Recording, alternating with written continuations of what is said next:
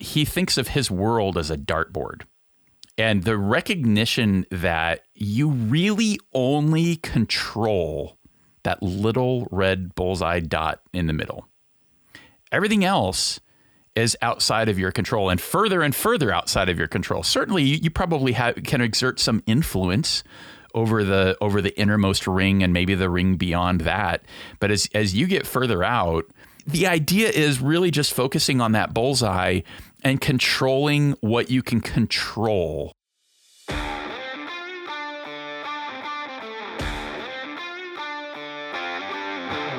Welcome to the Two Sales Guys podcast with your hosts, Sean Whitley and Matthew Sopiers. What's commonly talked about are the tactics and methodologies for sales professionals. What is less commonly talked about is the stress and anxiety that comes with being a seller. Each day, sales reps are asked to take rejection after rejection, operate in a world of uncertainty and high pressure, and either fail to hit their number or get a higher quota the next year. We'll talk about how to cope with these pressures and what a winning sales mindset really looks like. Sales is often called a performance business, and we'll explore how stress can drive bad selling behaviors, and alternatively, we'll look to experts on how you can manage your mind and wellness first so that you're putting your best foot forward every day at work. We'll talk to professionals in the industry who share the same experiences and what organizations can do to create a healthy, winning sales culture.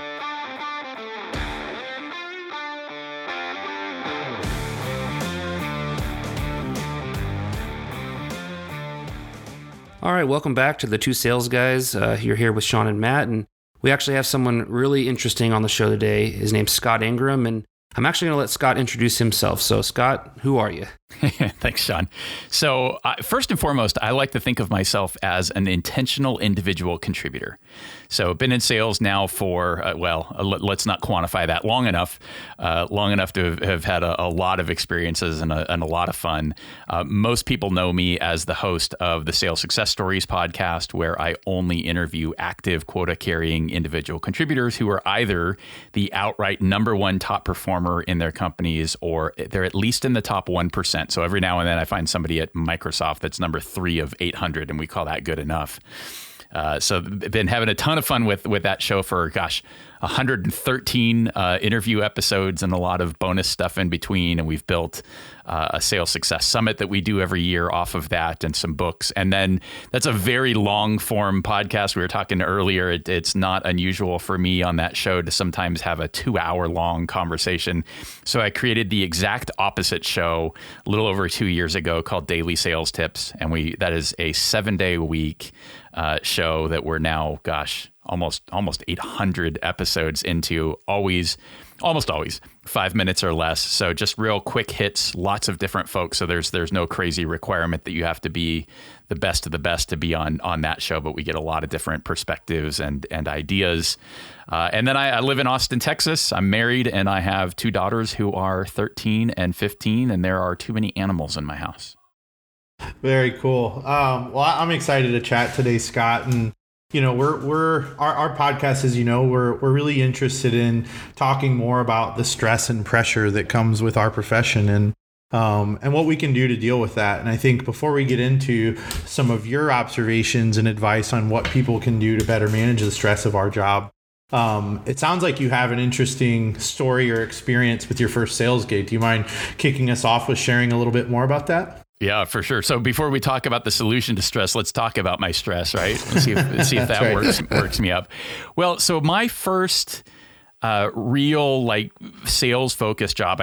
My first company I started when I was 19 or 20 years old. And if you're a Breaking Bad fan, the name of that company was actually Gray Matter Technologies.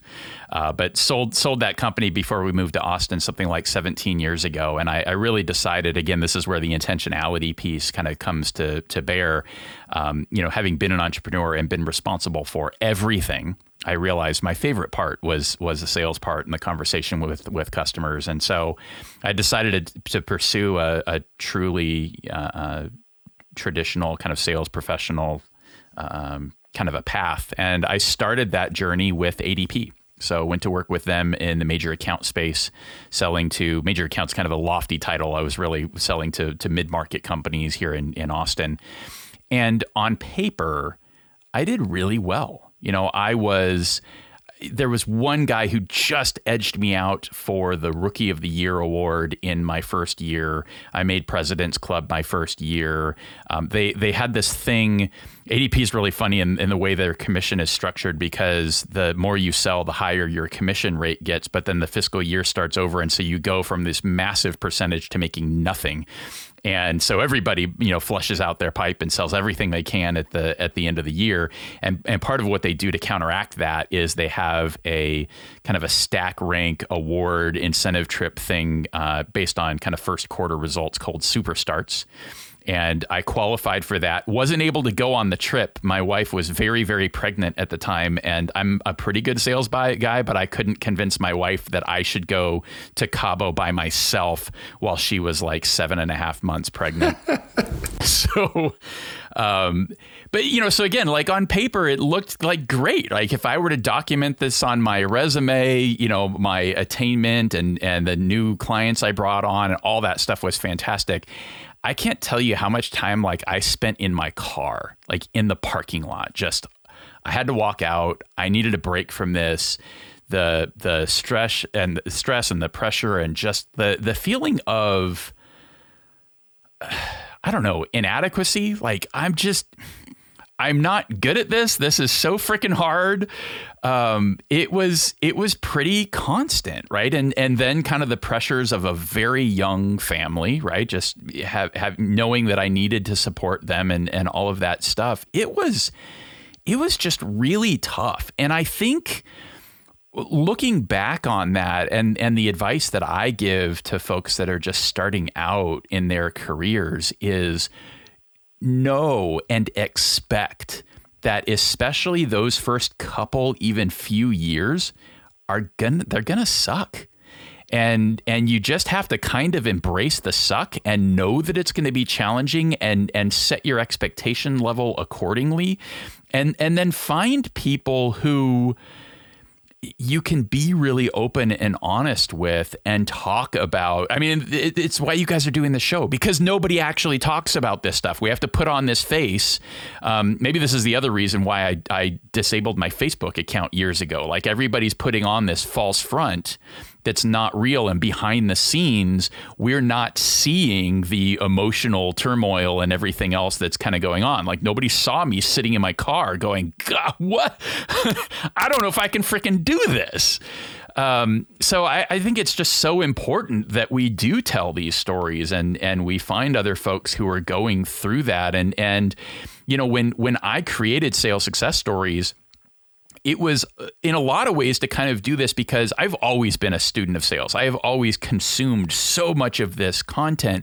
But what I felt like was always missing is all of the content, all the books and all this other stuff out there are typically coming from people who haven't had a quota themselves in years or decades. Absolutely. Like, you don't know what my world is like, right? And again, they're putting on this story of like, oh, I was amazing. I never had any problems. Like, seriously, no, I need to hear from real people about, what they've done to break through and get to the top and really find those extraordinary levels of success. But even then, right, even when you're at the very top and you're number one on the leaderboard, it's still hard, right? It's still, and I think at that level, we put a lot of pressure on ourselves.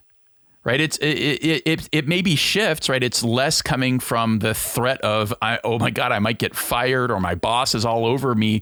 But now it's the pressure of, well, I've got to maintain this. Like I've been at the top. I've been able to be consistent. Well, I've got to keep the streak going. And so now we put a whole bunch of additional weight on ourselves to just kind of get through that. So it's ubiquitous, right? We all deal with this. I don't know that I've talked to anybody who's like, yeah, I got this. I'm all good. Like I never have any struggles. It's never a challenge. It's no problem. Like that's all BS. If that's what they're saying, they're lying. We call that the sources of stress. That's what we talk about here. That, there's the stress of the job. There's the stress that your boss puts on you. There's some sort of organizational stress. There's a customer stress. And then the personal stress. Like, I'm in the same boat that when I started at Telesign and got into the position to start earning some commissions, our life was starting to get better for me and at that time we were fiance. And then we went and got married. Then you have your first kid and you're like, man, I got to keep this thing going right. It's or I'm going to be right? a failure. Yeah, exactly. And so it's like, not only do I feel the pressure that I have to provide as a father and a husband, but like you said, as soon as I start doing well and you've experienced that success, you don't want to go anywhere else but up, right? So you're compounding that pressure on yourself. And yeah, I mean, I haven't been, I can't recall like a consistent time where I had to go sit in the car, as an example for myself.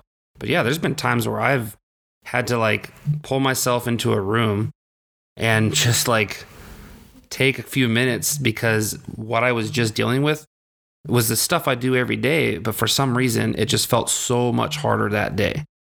And it just was something came to a point, right?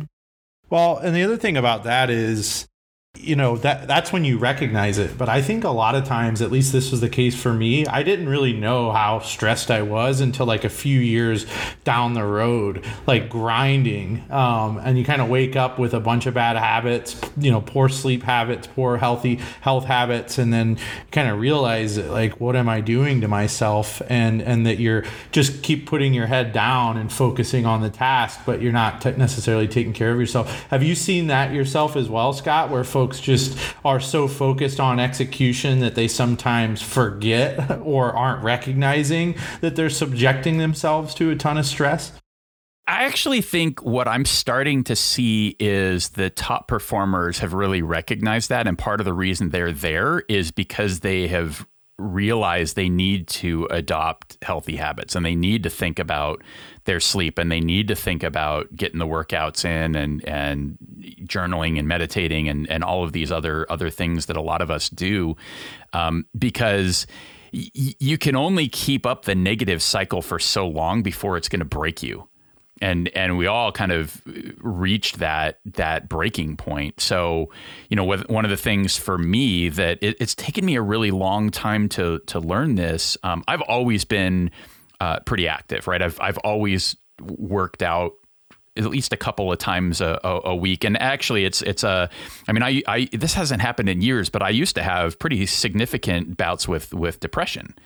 And it's just I get into this negative cycle, and the first thing that happens is like, okay, well, I sleep longer, so I'm not getting up, and then I'm like, well, it's okay, it's better that I sleep and I not do my workout, and then that starts to compound, and it's a horrible downward cycle.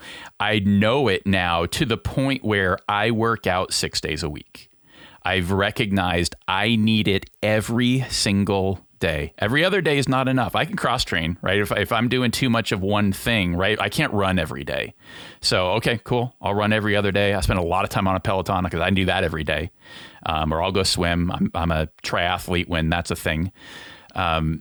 But that is just super, super important. And again, it's finding the healthy outlets, because I think a lot of people find very unhealthy outlets, right? And that is, it's a partially a cultural thing, because, hey, we're in sales, we work hard, we party hard, right? Like it's got that type of a mindset to it. Again, like one of the realizations that we had in the first year of the Sales Success Summit, I brought all these top performers together, and I was actually worried at one degree. I was like, okay, this could get out of control because I'm bringing in these huge egos, all these people that are at the top of their game. Like, if we get into this game of like one-upsmanship, this could go bonkers. And the reality is the opposite happened. There was this level of humility because everybody came into the room going, hey, I know I'm the best person in my company. I'm not quite sure I'm the best person in this room, and I'm going to take this opportunity to learn from some great people. And Jeff Bajorek actually mentioned, he's like, I was just kind of waiting for everybody to start drinking, and it kind of didn't happen. Like, everybody's ordering water and stuff. And again, I think it's just putting yourself in the right places where you're finding people that have adopted those types of more healthy approaches, and they're going to the gym and they're eating right, and they're not drinking too much or finding other vices to relieve stress and doing it the right way. I mean, the other big reason I started Sales Success Stories is I had heard my entire career the Jim Rohn quote that is now I'm going to forget the quote. You resemble or you become the average of the 5 people you spend the most time with. I'd heard that a gajillion times, but I'd never really acted on it. And so I started the show partially to do exactly that. And lo and behold, I'd never been the number one person in my company before, but now I have been for the last 3 years. Right? So there's something to it. And I've done it in a very, very healthy way, right? It's been incredible.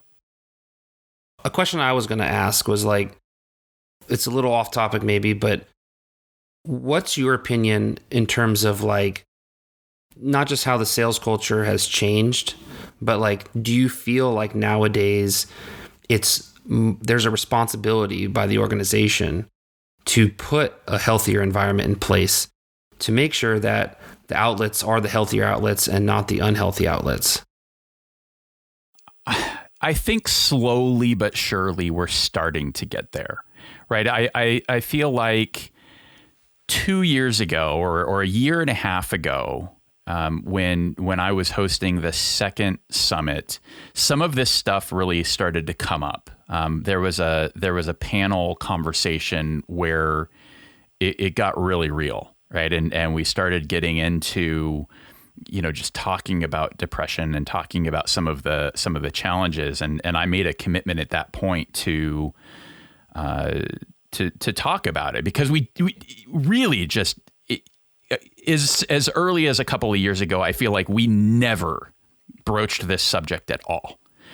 And so that to me was just so strong. The reaction from the audience was so visceral, and just everybody felt it. And at the same time, what was happening in the back of my head. So I made a commitment. I said, we are going to talk about this in some pretty significant depth at the next summit, because what was weighing on me in that moment, and I damn near completely broke down, is I had a very good friend who was supposed to be with us at that event, who was in a hospital on suicide watch because he had gone to an extraordinarily dark place. The beauty of that situation, if there is such a thing, is that he was willing to, the next year in 2020, tell the story and just, hey, here's what happened. His company was extraordinarily supportive, gave him the resources, the time, the space. I mean, really everything he needed in that moment. So in that way, and I've also seen this with somebody else in the community, in the sales success community, who came out with a pretty significant addiction problem and was just worried. Yeah, I mean, he reached out to me personally and was like, look, if you don't ever want to talk to me again, I'll understand, but I want you to know here's the situation. And I'm like, are you kidding? I mean, if anything, like we're going to embrace you and help you get through this. So I think that more and more companies are reacting to this well, right? As these things come up and people come forward and say, I am really struggling, I need help, the help is there. We're not asking for the help nearly enough. We're not being open with ourselves and our organizations and even with our families. Like how often are we hiding this from the people who are right next to us, who are with us all the time, who would be willing to help? But we're getting better at the reacting.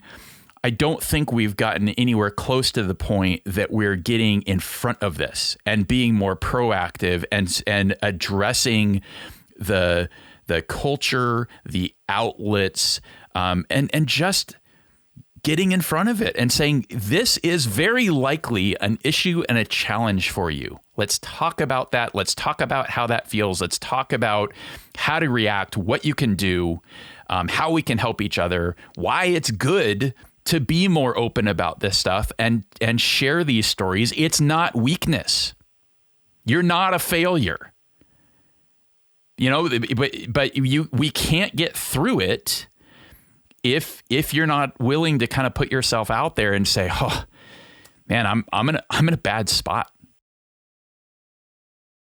Yeah. And, I think a lot of it is fear driven about things that haven't happened yet. At least a lot of the sources of stress, in my particular case, has been fearing what might or might not happen in the future. And you'd referenced something which was a target with the bullseye. It'd be interesting for you to share your thoughts, because I think that's pretty relevant to the discussion around, how we get wrapped up in our thoughts and our fears and our concerns as our profession. Yeah. Well, what I'll do, I'm going to put together just a very basic page for you guys. So if you go to top1.fm/2 sales guys, and the way I'll do that is you could do it with either the number 2 or spell it out, and it's top1.fm/2 sales guys. I will put a link to David's presentation because I will never gate that. It is very important that stay open. And one of the things, and David's the gentleman who kind of shared his story and had been in the very, very dark place. One of the big realizations he came to was he thinks of his world as a dartboard, and the recognition that you really only control that little red bullseye dot in the middle. Everything else is outside of your control and further outside of your control. Certainly, you probably can exert some influence over the innermost ring and maybe the ring beyond that. But as you get further out, I can't do anything about geopolitics. I can't do anything about, climate change. I mean, yeah, sure, there's little things I can do, but really, I can't. There's nothing I can do about it was 8 degrees and I got 7 inches of snow in Austin last week, and it totally torpedoed my entire freaking week. That just happens. There's nothing I can do about that. But it's that idea of really recognizing that, understanding that, and let's bring that even closer to sales, though, right? Let's talk about like the second and third rings out. As much as we would like to, we don't really control the outcomes of our deal cycles. There is all kinds of stuff that happens. I mean, how many times have we been in a situation where we have a deal on the 2-yard line and our decision maker who is already committed to us leaves, or the company gets acquired?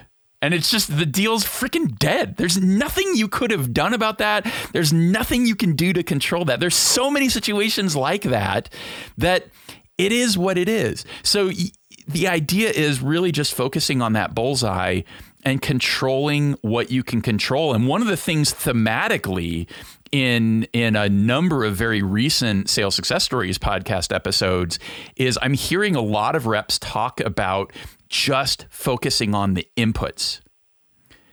Just like, look, I'm not even going to worry about the outcomes. If I do enough of the right things, if I make enough calls, if I do enough of the right activities, I create enough opportunities, I build a strong enough pipeline, it'll work out in the end, right? I'm just going to do as much of the right things as I possibly can, and I am going to feel like I've won when I've done those things that I've committed to. And I'm going to disassociate from the outcomes, which might be good, but sometimes they're going to be bad. But if I do enough of the right things that I can actually control, it's probably going to work out in the end. Like the law of averages, and to some degree, what I call sales karma is going to come around and take care of you. But that bullseye concept has really resonated with me. And I've been thinking about it a lot since David shared all of this with us. It's been probably 6 months ago. But it's such a valuable lesson. And in some ways it's kind of freeing, right? Just to recognize, nothing I can do about my favorite boss just left, and now I got this other guy and I don't really like him. Like, okay, you deal with what you've got. There's nothing I can do about that. Let me put my head down. Let me do my work. Let me be the best version of me that I can be. And I know that in the long term, that's what's going to prevail. And if you Have you ever had pushback on that, or pushback around this stuff in general? Because the reason I ask is some of the best salespeople that I know are like constantly anxious, like, and they're the types of people that are following all their competitors' connections on LinkedIn, and checking to see if their customers are connecting with them. They're always on, constantly anxious, and it's partly what makes them great at what they do. Do you ever see pushback from people as it relates to sort of letting go to certain things in the sales profession? Well, look, we're all neurotic in different ways, right? I find, along those lines, I find a lot of sales professionals, and I'm kind of this way too, like you almost need to have a healthy level of paranoia, right? Like stuff is going to frickin' go wrong. Okay, well, let me think about what that might be. But again, it's doing that in a healthy way. Like what might go wrong? How can I proactively get in front of those things? So again, I can control what I can control. And I want to try and be proactive about those things and de-risk some of this stuff that could blow up in my face, right? Let me make sure that I'm not single-threaded in my deal. Make sure that I've got other people engaged across the organization. So if something goes goofy with one person, that's okay. I got other people I can call. We can still kind of move this thing forward. So I wouldn't call it pushback, but I think we all have to recognize, like, we're all weird. It's not just me in Austin. It's all of us. That's right. We've all got our idiosyncrasies.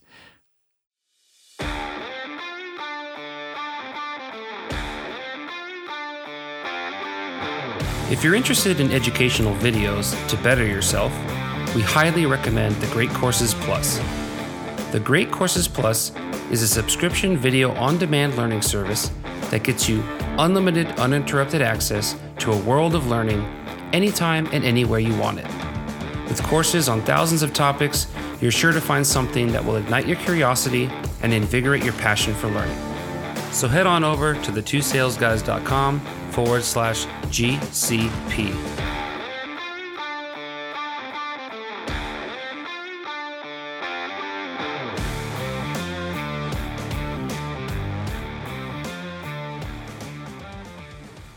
And so if we shift a little bit to the things that you've learned, because you're in such a unique position to talk to these top performers, and you've set out to go do that. What's been like the biggest surprise to you as it relates to going out and talking to all these top performers? Yeah. I think the biggest surprise is how stereotype smashing the reality of ultra high performance really is, right? Because even I think I'm fairly enlightened and I have an evolved sense of what like true professional sales is. It's still, there were things that I just sort of thought, right? Especially along the lines of people being just so competitive and willing to do anything and borderline unethical types of activities. Like, look, it doesn't matter as long as I get the deal, as long as I win, as long as I'm at the top of the leaderboard. That's the most important thing. The reality is the very best sales professionals care the very most. They care about their customers. They care about their outcomes. They care about doing really good deals and really good business. And the rewards and the money and the leaderboard and all that stuff takes care of itself when you do that. So this theme of like true servant leadership is so prominent. And we talk so much about like salespeople are coin operated and money motivated and all of these things. I find so often that money is not the primary motivator, right? Don't get me wrong. It's important. We all enjoy it. There's a reason why we subject ourselves to all this stress and torture that is sales, but it often is so much bigger. Right. It's so much more about, you know what, I am trying to help my customer get this great outcome. And that's where kind of this long-term impact of, so let's go back to kind of the ADP and my own career and all of this kind of stuff.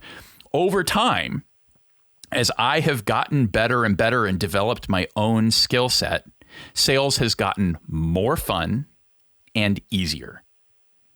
right? And then you get to the point where like, this is just, it's kind of a game. Like, this is just enjoyable. I'm able to help people. I'm able to have fun conversations. Usually in normal times, I get to travel to really fun places and just have some amazing experiences that most people don't get to have. And I get paid to do it. Like, how cool is that? Right. So you get all of this stuff. But it's just this underlying mindset piece around. Again, I'm gonna sound cheesy, but it's like they just care, you know. And similarly, I think the most important thing. So I don't know that it's necessarily surprised me, but I feel like the biggest theme, because everybody wants to know, like, well, Scott, what's the secret? Well, first of all, the secret is there is no secret. Like, put that all aside, right? I think everybody's kind of looking for this. I need this magic bullet, special pill, frickin' trick that is going to make all the difference. That's not a thing. That does not exist, right? It takes a lot of work, a lot of discipline, and just working on yourself to get to this extraordinary level. But the biggest thing for me, the most common thing that I see across all of these folks, and stylistic, they are all over the place. I've talked to, I would guess that close to half of the folks I've interviewed tend towards introversion. And you would think, wait, I thought salespeople were always like, you know, really extroverted. And no, they're more thoughtful about their process. They listen better. And that's really what it comes down to. What it comes down to is they have figured out how to be the best version of themselves. And they have found their own way. They found their process, their approach that aligns with their unique strengths, their unique just way that they are. And I think that is part of what we've struggled with here lately from a management culture perspective is there's a lot of like management by numbers, and we're trying to put everybody into the same box. That doesn't work. If you want to develop a truly world-class sales team, you have to do the hard work of coaching each individual and helping them find their own way. And this is what I look for in my leaders, right? I think of myself like I'm kind of like a rough diamond, right? Like I'm pretty good out of the box. You know, it looks all right, but if you'll ask me the right questions and if you'll help just challenge me a little bit to elevate my thinking a little bit more, make those few additional cuts, give me a couple extra facets and polish that thing, like that is where the magic is. It's not in saying, Scott, do it this way, because your way's not going to work for me. I'm not you. I don't sound like you. I don't think like you. So you might say that thing, but coming out of my mouth, it's going to come across really, really wrong. Those things are very well put. I think that's something I've certainly tried to adopt and tell the folks that I work with is you got to find your own voice, and that there isn't a one hit solution to all the problems that you have. One of the, you mentioned caring more about the customers. Like, is that something that's just ingrained in that individual from the outset? Or is there a way to coach young professionals up on that particular area that you mentioned? That's a great question. I think it depends. I think you find it both ways, right? Some people just kind of think that way out of the box. I've certainly talked to folks that have made that transition. So I talked with Ian Cognac, and Ian is one of the top performers at Salesforce. And early in his career, it was that mindset of like, go, go, go, run everybody over, do all of this stuff. And he was an average to below average performer. When he made the mindset shift to really focus on the customer and make it about them, his world changed. So I think it can be coached to a degree, but I think what's more helpful, again, this is the reason I created my damn podcast, is we have to hear it and see it and be able to believe that it's real, because I don't think that sounds real. I think people are listening to this right now going, oh my God, Scott, like, what are you smoking? Like you've been hanging out in Austin too long, man. You've been hanging out with all those hippies. What are you thinking? But you have to kind of see it in action and see somebody performing an extraordinary level and doing it in this way and go, oh my God, it is real, right? It's kind of like the Roger Bannister thing, right? Nobody could run a mile in under 4 minutes until they saw somebody do it. And then once they saw somebody do it, like tons of people did it. I still can't do it, but I hear it's possible. It's interesting too, because as sales evolves and transforms, like technologies and tools and data give us the ability to be more personal and or less personal depending on how you use them. How do you think sales is going to change, like in the next 10 years? Like, what do you think are going to be some of the big shifts in our profession? This is really timely. We haven't talked about when we're releasing this episode, but folks should maybe follow me on LinkedIn or something and watch what I'm about to do, because there's some stuff happening in the thing I can talk about that should be live by the time you release this is I'm getting ready to launch a sales tech podcast. So I think you kind of touched on it, right? I have been riding the marketing technology wave for the last 10 years. I joined Eloqua, who arguably created the marketing automation space 10 years ago in 2011, and watched as the proliferation of marketing technologies really changed the face of marketing. Like it changed the way that the organization was structured. 10 years ago, there was nobody in marketing operations. That wasn't a thing. Now it's a critical thing. Like we've got to figure out how all this tech works together.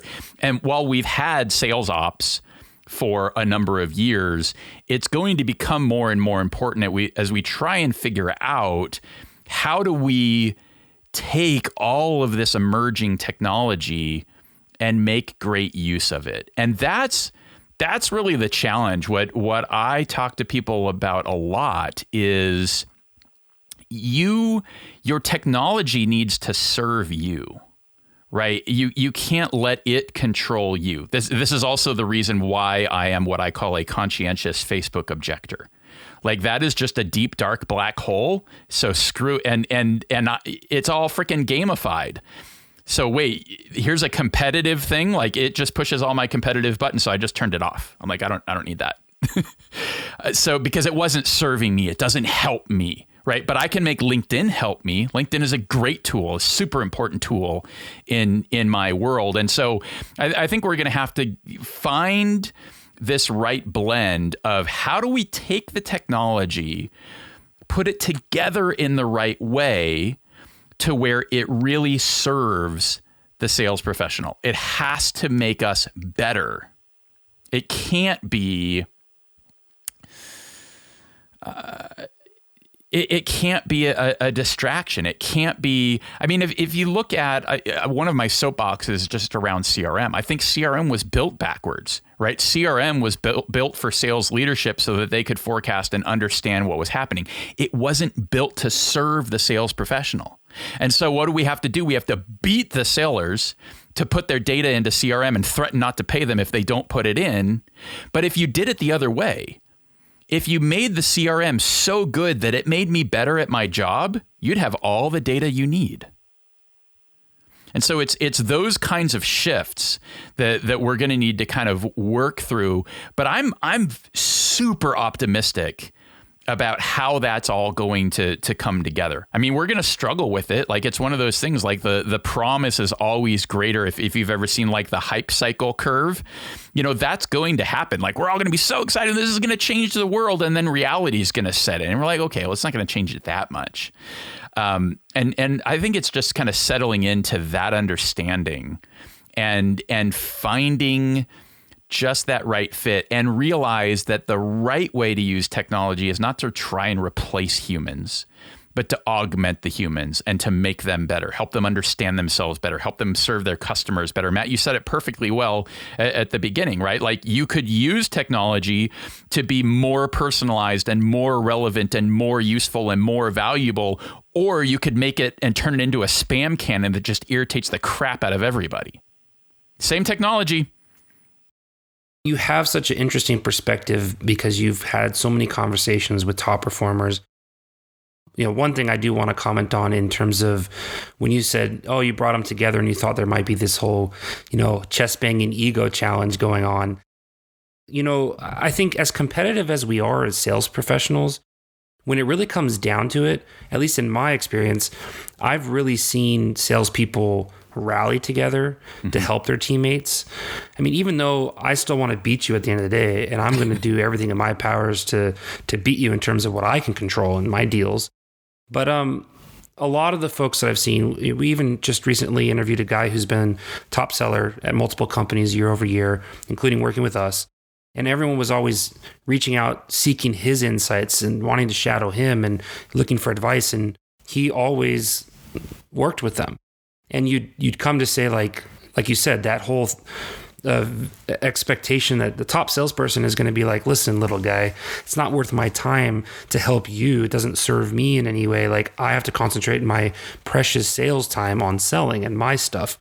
But for the most part, we found that when you bring them together, they really rally behind each other. And I think that's something that's really unique about the sales culture in terms of feeling like a team. And I don't know if there's a lot of parallels to sports and the camaraderie of your teammates, and like we work as a unit, yet we still have our individual responsibilities or individual deals. So that's one thing that I've always really been attracted to about the sales profession. I love that you're talking about that. This is sort of emerged as maybe even my theme of the year. And there's actually some pretty interesting ways that we're looking to incorporate exactly this idea into this year's Sales Success Summit. And oh my God, if we can't get together in person this October, I'm going to lose my ever-loving mind. But this concept of what does it mean to be and be part of a world-class sales team? Because I think you said it well, but I think there's so much further that we could take it. Because if we're really honest, very rarely, even though we call ourselves a sales team, are we really a team? I think it's like sometimes we're a team, but there's such a great opportunity for us to all elevate each other and invest in each other. And because long gone are the days of the lone wolf. Like I think that's just not even a thing anymore, right? Sales is such a team sport. And it takes a village, right? And there's so many people in your organization that you need to bring together to get a deal to happen. And you need to do the same thing for your prospect and your client, right?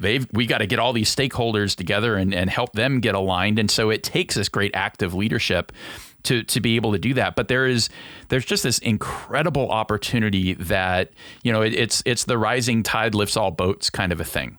Right? The more that we can be sharing our best practices and what's working and our failures. Here's what's not working. Here's the thing I'm struggling with. Do you guys have any ideas how I can't seem to break through this, or this doesn't seem to be working? The more that you share that stuff, the good and the bad, the more we all get better. And I think we really have to lean into that so hard, because that is going to really start to make the difference, right? It's the leaders who are starting to recognize that and go, dang, you know what? We together can do this. I've talked to some incredible leaders lately who are just kind of thinking about, like, it's our number. It's not your number. It's our number. Like, we all together own this number. We're all responsible. How do we make sure that no man's left behind, right? Like, I'm so sick of this, half the sales team isn't even making their number. That's ridiculous. That's probably another soapbox, because that also tells me, like, that can't all be on the reps. So stop putting it all on the individuals. That's also, you made up a BS number, right? So, let's be in this together. Let's be realistic. Let's be reasonable. Because my other thought around that is, let's get into the positive psychology stuff, right? If you set a reasonable number and everybody feels like they're winning, they're going to do better. You might get to the exact same place that you would have been. Why would you want to do that in a way where half your team feels defeated? That's messed up. We need to stop that crap. Yeah, we've had some talks about quota setting and that same thing, success begets success, and that's it. Positive mindset around, when I'm having success, you're going to be more inclined to have another set of success. So, look, we've thought this has been a tremendous conversation, super insightful stories about, you're not the only one out there listening to the show that has problems, has challenges. We've all gone through our own versions of it. And yet I think there's been some really interesting outcomes for some of the stories you brought and some of the techniques you've applied. And, we all need to find what works for us, in our situation. Just to kind of, close out the show, wanted to ask you, do you have any parting words, anything you want to say to those that are listening to the show?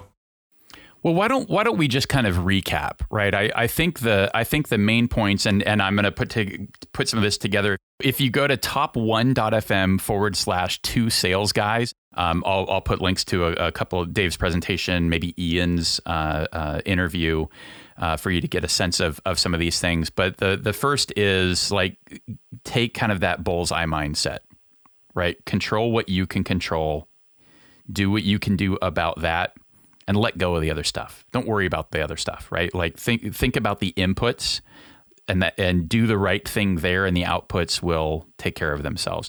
I think the other thing that we kind of danced around, but maybe didn't get right to the center of, it certainly embrace the team concept, right? Lean on your peers, lean on your leadership. We're all in this together, but I would extend that a little bit further and think about the community. Right? Who else can you connect with inside this space? I did an interview with an incredible player coach named Michelle Marshall, and Michelle talked about the buddy system. And I've taken kind of that concept one step further. I think you should have two buddies. You should have a buddy inside your organization, right? Somebody that you both can support each other, be totally honest and transparent with each other, share the challenges, share the wins, all of that stuff. But you should also have a buddy in the broader community, right? Because your internal buddy is going to understand all the weird, crazy dynamics that you're dealing with in your organization. But it's also really valuable to have somebody with an outside perspective that's kind of seeing it not from that really skewed, weird filter way that you're seeing it because of the experience that you have, that just brings a little bit of a different perspective. And I think if you can find, just find those two people, find your internal buddy and find your community buddy, and just start there, help each other. That'll make such a big difference for you in your results. And then beyond that, I'm just a huge fan of find the best people. I mean, Sean, you said it well. People often think, oh, I'm not going to be able to get time with the top sales professional. Their time's so valuable. We talk ourselves out of asking them. The reality is exactly what you described. We got here because we had people ahead of us who helped us get there. And so there is definitely a give back, pay it forward type of thing that's happening in that scenario that you've got to lean into. Well, Scott, this was fantastic, and I really appreciate you taking the time to share this insight. I thought the recap is really, really great points. Just a reminder, where can our audience find you and all the great content and conversations that you're creating? Yeah, two easy ways. They basically will take you to all the same stuff. So you can either go to top1.fm or you can go to salessuccesseverything.com. Perfect. Thanks so much, Scott. We appreciate the time. It's been a blast. Thanks for having me.